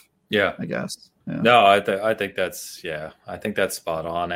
And it ties a little bit back to what I was saying with how a game can release and, there's a few bugs that jump out. Suddenly someone's posted a video on Twitter or YouTube about a guy falling through the ground or some weird bug, and all of a sudden the game's garbage and broken and everything else. And it's just Andromeda. Say it again. That happened to Andromeda. Sure Remember? did. Sure did. That's a great example. Like that game is not as bad as people said it was. I mean, it's not as good as the original trilogy, but the fact that if it doesn't hit that hugely high bar of being as good as the original Mass Effect trilogy, then it's immediately, the bottom of the barrel. That is that's like a perfect example of what's wrong, right? Exactly. It's not amazing. It's terrible. It's the only two. It's hot or cold, right? Yep, exactly right. In fact, it's kind of funny because so I got early access. One of the I want to say early on with SG, one of the first games I got early access to was Andromeda. And you know how much I love Mass Effect. So I was super excited about it. And I played it and I got like 8 or 9 hours in. And, you start to get that sinking feeling like, oh, this isn't giving me the same love as the trilogy, right? And I actually wrote an article. It's still on the site called, it's just an opinion article. And it says, I'm worried about Mass Effect Andromeda. And I wrote it before the game came out. And it's funny because nobody knew who I was, right? And at the time. And I got a lot of flack for that. Like people were like, oh, you don't know, this is Mass Effect. It's going to be incredible and all this stuff. And I was just like, nobody wanted this to be incredible more than me. But, there's some concerns here you should be aware of. But I would love the reason I bring that up is I would love to. I think I'm going to go back and read it to see if I handled it with that nuance. Do you know what I mean? Not to say this is terrible. But if I handled it with the nuance of saying, here's what I was looking for, here's what it presents type thing. I'm going to have to go see now because now I'm worried. I'm sure you're fine. I could tell just talking to you that like if you wrote it, you're not like. Also, though, just the name of the headline, I'm worried, is like a very responsible headline. Like if you said like Mass Effect looks like it's going to be crap, then I'd be like, okay, that's extreme. But actually, your story reminded me of something that this was my first review for IGN. I won't mention the game because it makes me sad. But the first review I got for IGN, obviously I'm starting out, so they give you like a game that maybe we don't know if it's going to be good, but it's definitely not. It's definitely not the people that everybody are fighting to review that game, like people at the top of the list. So I ended up getting this game, and I wrote my review. The game basically didn't run. Like it was a really busted game, had tons of glitches, crashed on me all the time. I had to actually replay it on a separate console because it didn't work. And when I wrote my review, I got death threats. It was right. Yeah. My first IGN review, actually. Every IGN reviewer eventually gets death threats, but I got it my first review, which is like extremely, did you get an award? I don't know if that's happened. Yeah. And I mean, I didn't get an award at the time, but I think people were like, wow, you're getting feet right in the fire. Welcome to the club, guys. So I got death threats, and it was the year that the ESA lost all of our personal information. So this guy had my address. He was sending me like physical mail and like telling me he was going to kill me, like all that stuff. Right. Wow. Yeah, I know. Like I said, I got like dove right into the deep end. And part of the reason that happened is because when I posted the review, the developer on their social channels basically said like, this guy's just trying to get clicks. Like our game is not this bad. And they sort of put a hit out on me. I don't know if that was their intention, but they basically they said some stuff that kind of like tried to point me out as the bad guy, like I was making it up. And so we ended up taking down the review. I replayed it on a separate platform that they claimed was a completely different experience. It still didn't work. And then I rewrote my review from scratch. I threw out all the old stuff and I rewrote it as if it was my first time playing it. And it was still like obviously not a good game. It got a low score. And the game came out, and I saw a month later in the comments of a YouTube video that the developer put out, that same guy who sent me death threats was sending death threats to the developers because the game was so bad. This guy was mad at me because his game couldn't possibly have been bad. He was so hyped for it. It couldn't be terrible. And I was just like this villain. And then when the game came out and it was bad, he completely forgot about me. I never got an apology, obviously. Right. And now he's sending death threats to the developers. So it's like, it's this twisted, vicious cycle where it just never ends. It's so brutal. So yeah, I don't think you have anything to worry about. When I talk about like the discourse being toxic, I'm talking about like the extremes. Yes. Like I'm okay with you dunking on a game. I dunk on games I love all the time, but to try to like tear somebody down or hurt something, it's like it's malicious. It's a very like just mean thing to do. It's mean spirited. And I don't think that the type of, having a go at a game that people like you and I do, I don't think there's anything wrong with that. As long as we know that there's a line and that, people care about it and opinions can differ and we respect that about each other, I think it's fine. So, yeah. Yeah. Well, and it also comes from a place of experience, right? We're not just saying this out of thin air. It's based on a foundation, right? Which makes it very different. But I think you already said it is that the nature, sadly, for a percentage of the community is to pile on. And you see that just with almost every release. Cyberpunk was probably the most recent kind of big profile example where the pile on that game, even before released, was crazy. When, some of both sides too. Yes. Yeah. I mean, it was just a mess. It still is. I mean, it's hard to even have a rational conversation about Cyberpunk with someone. You still can't buy it on PlayStation. Which is crazy to me. Which is nuts. Yeah. It doesn't even make sense, does it? Like, I guess it doesn't run that well because I think Xbox had the marketing deal. So I have to assume it runs better on Xbox consoles than on PlayStation. I don't own it on PlayStation, but yeah, the Series X ran the best, I know, but the PS5 I think was pretty close, and then the PS4 version ran better. Oh, again, I'm going based on Digital Foundry, but PS4 version ran better than the Xbox One base. That doesn't surprise me. But no, I mean that's usually the case, right? Mm-hmm. But I think from after these updates, it sounds like it's at least fully playable. You know what I mean? It's not literally broken or any issue. So it's just crazy to me to see such a high profile game still not be on the store. Like, it's weird. I don't know. Yeah. I have no idea. Maybe just because they were getting so many refund requests. Maybe they lose money for every refund. That would get me to turn it off pretty quick. I have no idea. Maybe. Yeah, I don't know. Be fly on the wall in that conversation. Yeah. So yeah, man, I think, the last thing I want to touch on with you is really just, and you've kind of touched on this throughout the conversation, but your future plans. You've been writing for IGN, which is fantastic. So if I hadn't said it already, congrats on that, by the way, man. I mean, there's so many people in the community, I think, that are aspiring to a career in the gaming industry, not as a developer, obviously, but covering it, where they look at outlets like IGN as kind of the pinnacle, you know what I mean?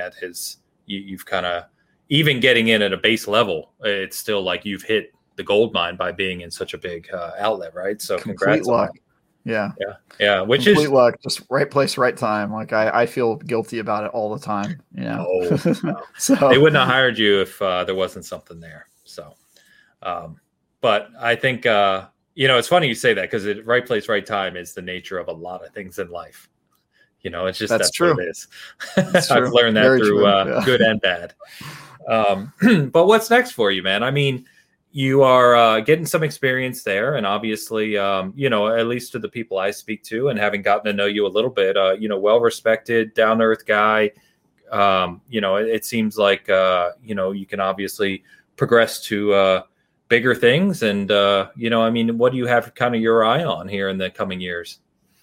Yeah, I think the biggest thing I'm thinking about right now is just what comes after Fireteam Chat for me, just Okay. because I'm not done talking about Destiny, You're and never done. yeah, I'm never done, and I don't really have like I'm not a streamer. I probably wouldn't want to be, but the idea of creating content on YouTube is appealing to me, and so Okay. I think I might look into that. I think clearly people want something, like they want a weekly Destiny show, and I've had a lot of fun doing Fireteam Chat and other shows like The Last Word, which I cannot recommend enough. Like those guys are awesome. Yeah, they're passionate.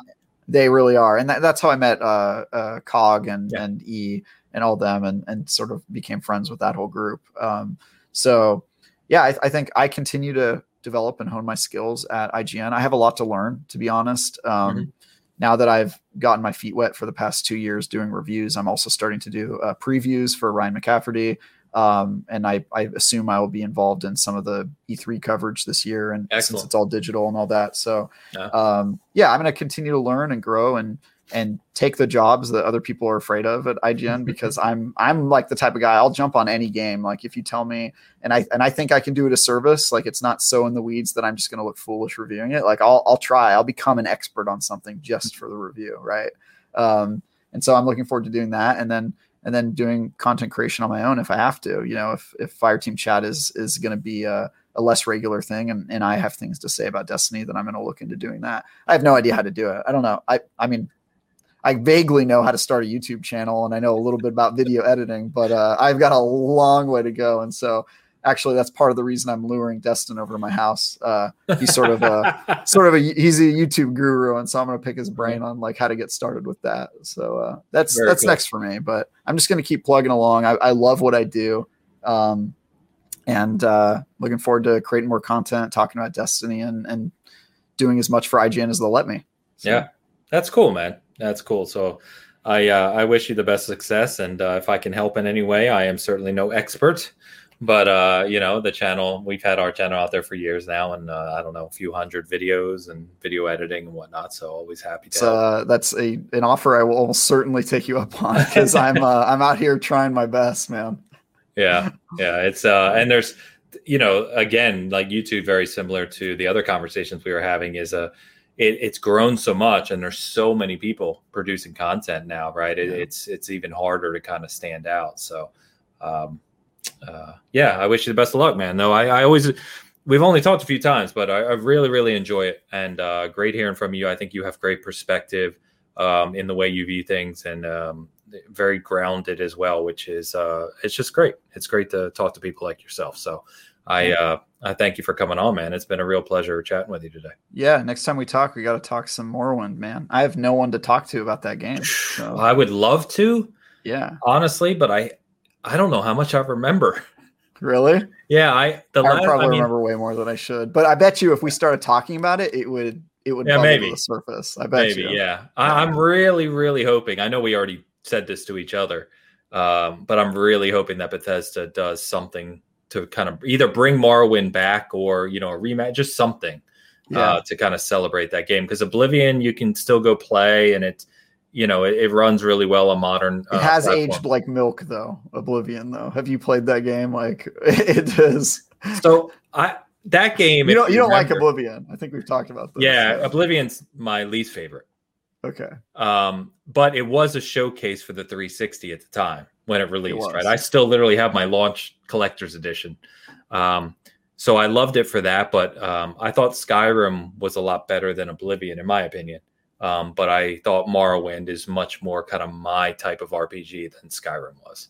Yeah. I'm sort of with you. Like, I get why Skyrim is the most popular game, because I think it has the most broad appeal, and it does the most things correct out of like any of them, or in a modern way, at least. Sure. But I feel like it got progressively simplified. Oblivion is sort of that awkward middle child where it still has some things that are really nerdy and like hardcore, but it's starting to get more mainstream. Yeah. And then Morrowind is just complete, like laissez-faire. They don't tell you anything. Like you're just in the world, and it's like, figure it out, man. So I love games like that, RPGs that just don't treat you stupid, and they're just like, just figure it out. I don't know. Yeah, Put it together, explore. man. You'll figure it out. Yeah, I love games like that. So if I remember correctly, because again, I played Morrowind a ton on the OG Xbox. Me too. Okay, so but that was that was the main way I played it because I was a poor kid. I could not afford a PC. So I didn't have a PC at that time either. Not one that could play games.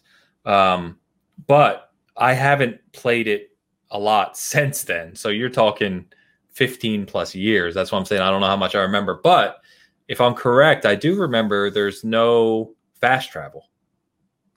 There is not. You have to go and get to vendors and pay them. There's like these little, remember the walkers?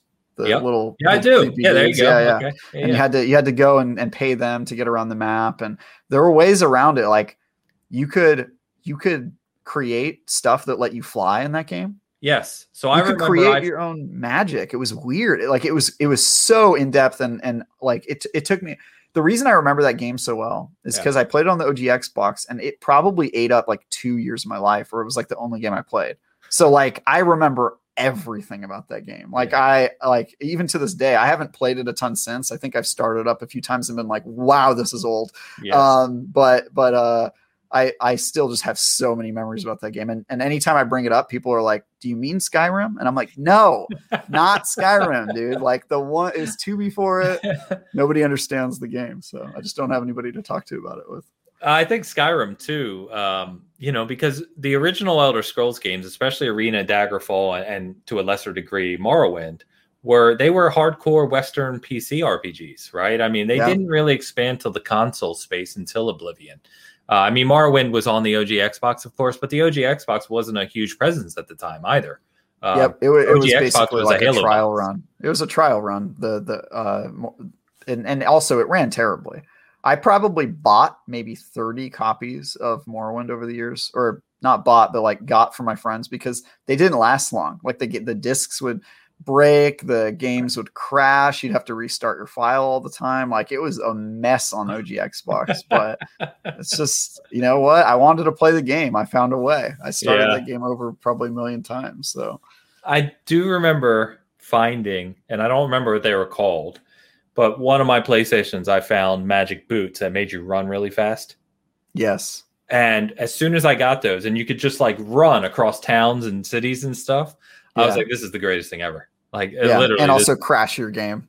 Oh, probably did that too. Yeah. They're the scrolls that you could get in Morrowind where they let you jump. It would increase your jump by like 10,000 points, which like the max was like 100. So you could literally jump across the map just using one scroll. But when you hit the ground on the other side, you would die. So then you have to find I would just do it just to explore. Like I want to know what's in that map. So I'm just going to kill myself and reload, right? Just to see what's over there. But you can find ways to like gain damage resistance right before you hit the ground. And dude, it's such a weird game. It's literally just the Wild West of video games. Like everything is super like gloves are off, do what you want. It kind of reminds me of Minecraft in that way, which is probably why I love Minecraft. Yeah, it's like the developers just said, could we do this? And someone said, try it, see what happens. And they just kind of threw everything together and let it be its own thing. It's great. You know what it is? It's like the GTA 5 of like the RPG universe. It's sort of just like, whatever. You want to go on a killing spree. You want to experiment with magics, making items that make no sense whatsoever. Like, go ahead. You can just kind of combine different elements of magic and make magical items that make no sense. Like you could max out the radius of like a fireball to be like a mile. And so you could just kill an entire town with a fireball, but you would have to have ridiculous levels of magicka to be able to do it. So like you have to solve that problem. All right. So if I want to bomb this town and kill everyone in it at one blast, like how high would my stats need to be? And how do I do that? And dude, what a weird game. What a weird game. Classic. So funny. But yeah, man. So we'll have to talk more often for sure, because it's always fun chatting with you. So why don't you tell people where they can find you nowadays, man, and what you got coming up? You kind of mentioned at the beginning, but where people can find you on social media and stuff. Yeah, I'm on Twitter at TyGuyTravis. If you want to follow me there, you can read my articles, reviews, previews on IGN.com. I have a few going live today, a review and a preview, I think, early this week at the latest. And then you can watch me on Fireteam Chat, which we're having our 300th episode, which is sort of the last episode of our weekly news show version of it, which will be happening this Friday, which is pretty huge milestone. So that's and then, Friday, you know, whatever else. Where we at? June 4th. Friday, June 4th. That's right. June 4th is the last episode. I think our episode's going to be airing at 5. It might go a little late because it's the 300th episode, so we're doing some special stuff. But yeah, it'll be on sometime this week, most likely. So sweet. Well, thanks again, man. It's been a lot of fun, and yeah, we'll definitely be talking more in the future. And God, we've got a couple big weeks ahead of us. I'm super excited now. I know. Yeah, I'm that Xbox press conference cannot come soon enough, man. That's like adrenaline straight in my veins. So I'm very excited. Yeah, no doubt. Let's all hope Starfield meets expectations. If it shows up, we'll see. Yes. Yeah, it kind of was alluded to in that image they released. It was. Kind of yeah. So I mean, you know, everyone's kind of everyone's thoughts have gone immediately to Fallout or Skyrim in space, right? It's just where your mind goes with Todd Howard's team, but we don't know. Yeah. We have no idea what this thing is. So I feel like I know Todd Howard pretty well, though. I think we know. I mean, I've seen so many like video documentaries with that guy. Like, I feel like I know what he's thinking about when he says we don't have a sci-fi RPG. Like, I have it in my head. So I'm really excited, though. He's good at surprising people. That's true. Maybe it'll be Morrowind in space. Please. All right, man. Well, thanks again. We'll be in touch. And that was Industry Perspectives, Travis Northup. Thanks for tuning in as always. We will see you in the coming weeks with some new guests coming soon. Talk to you then.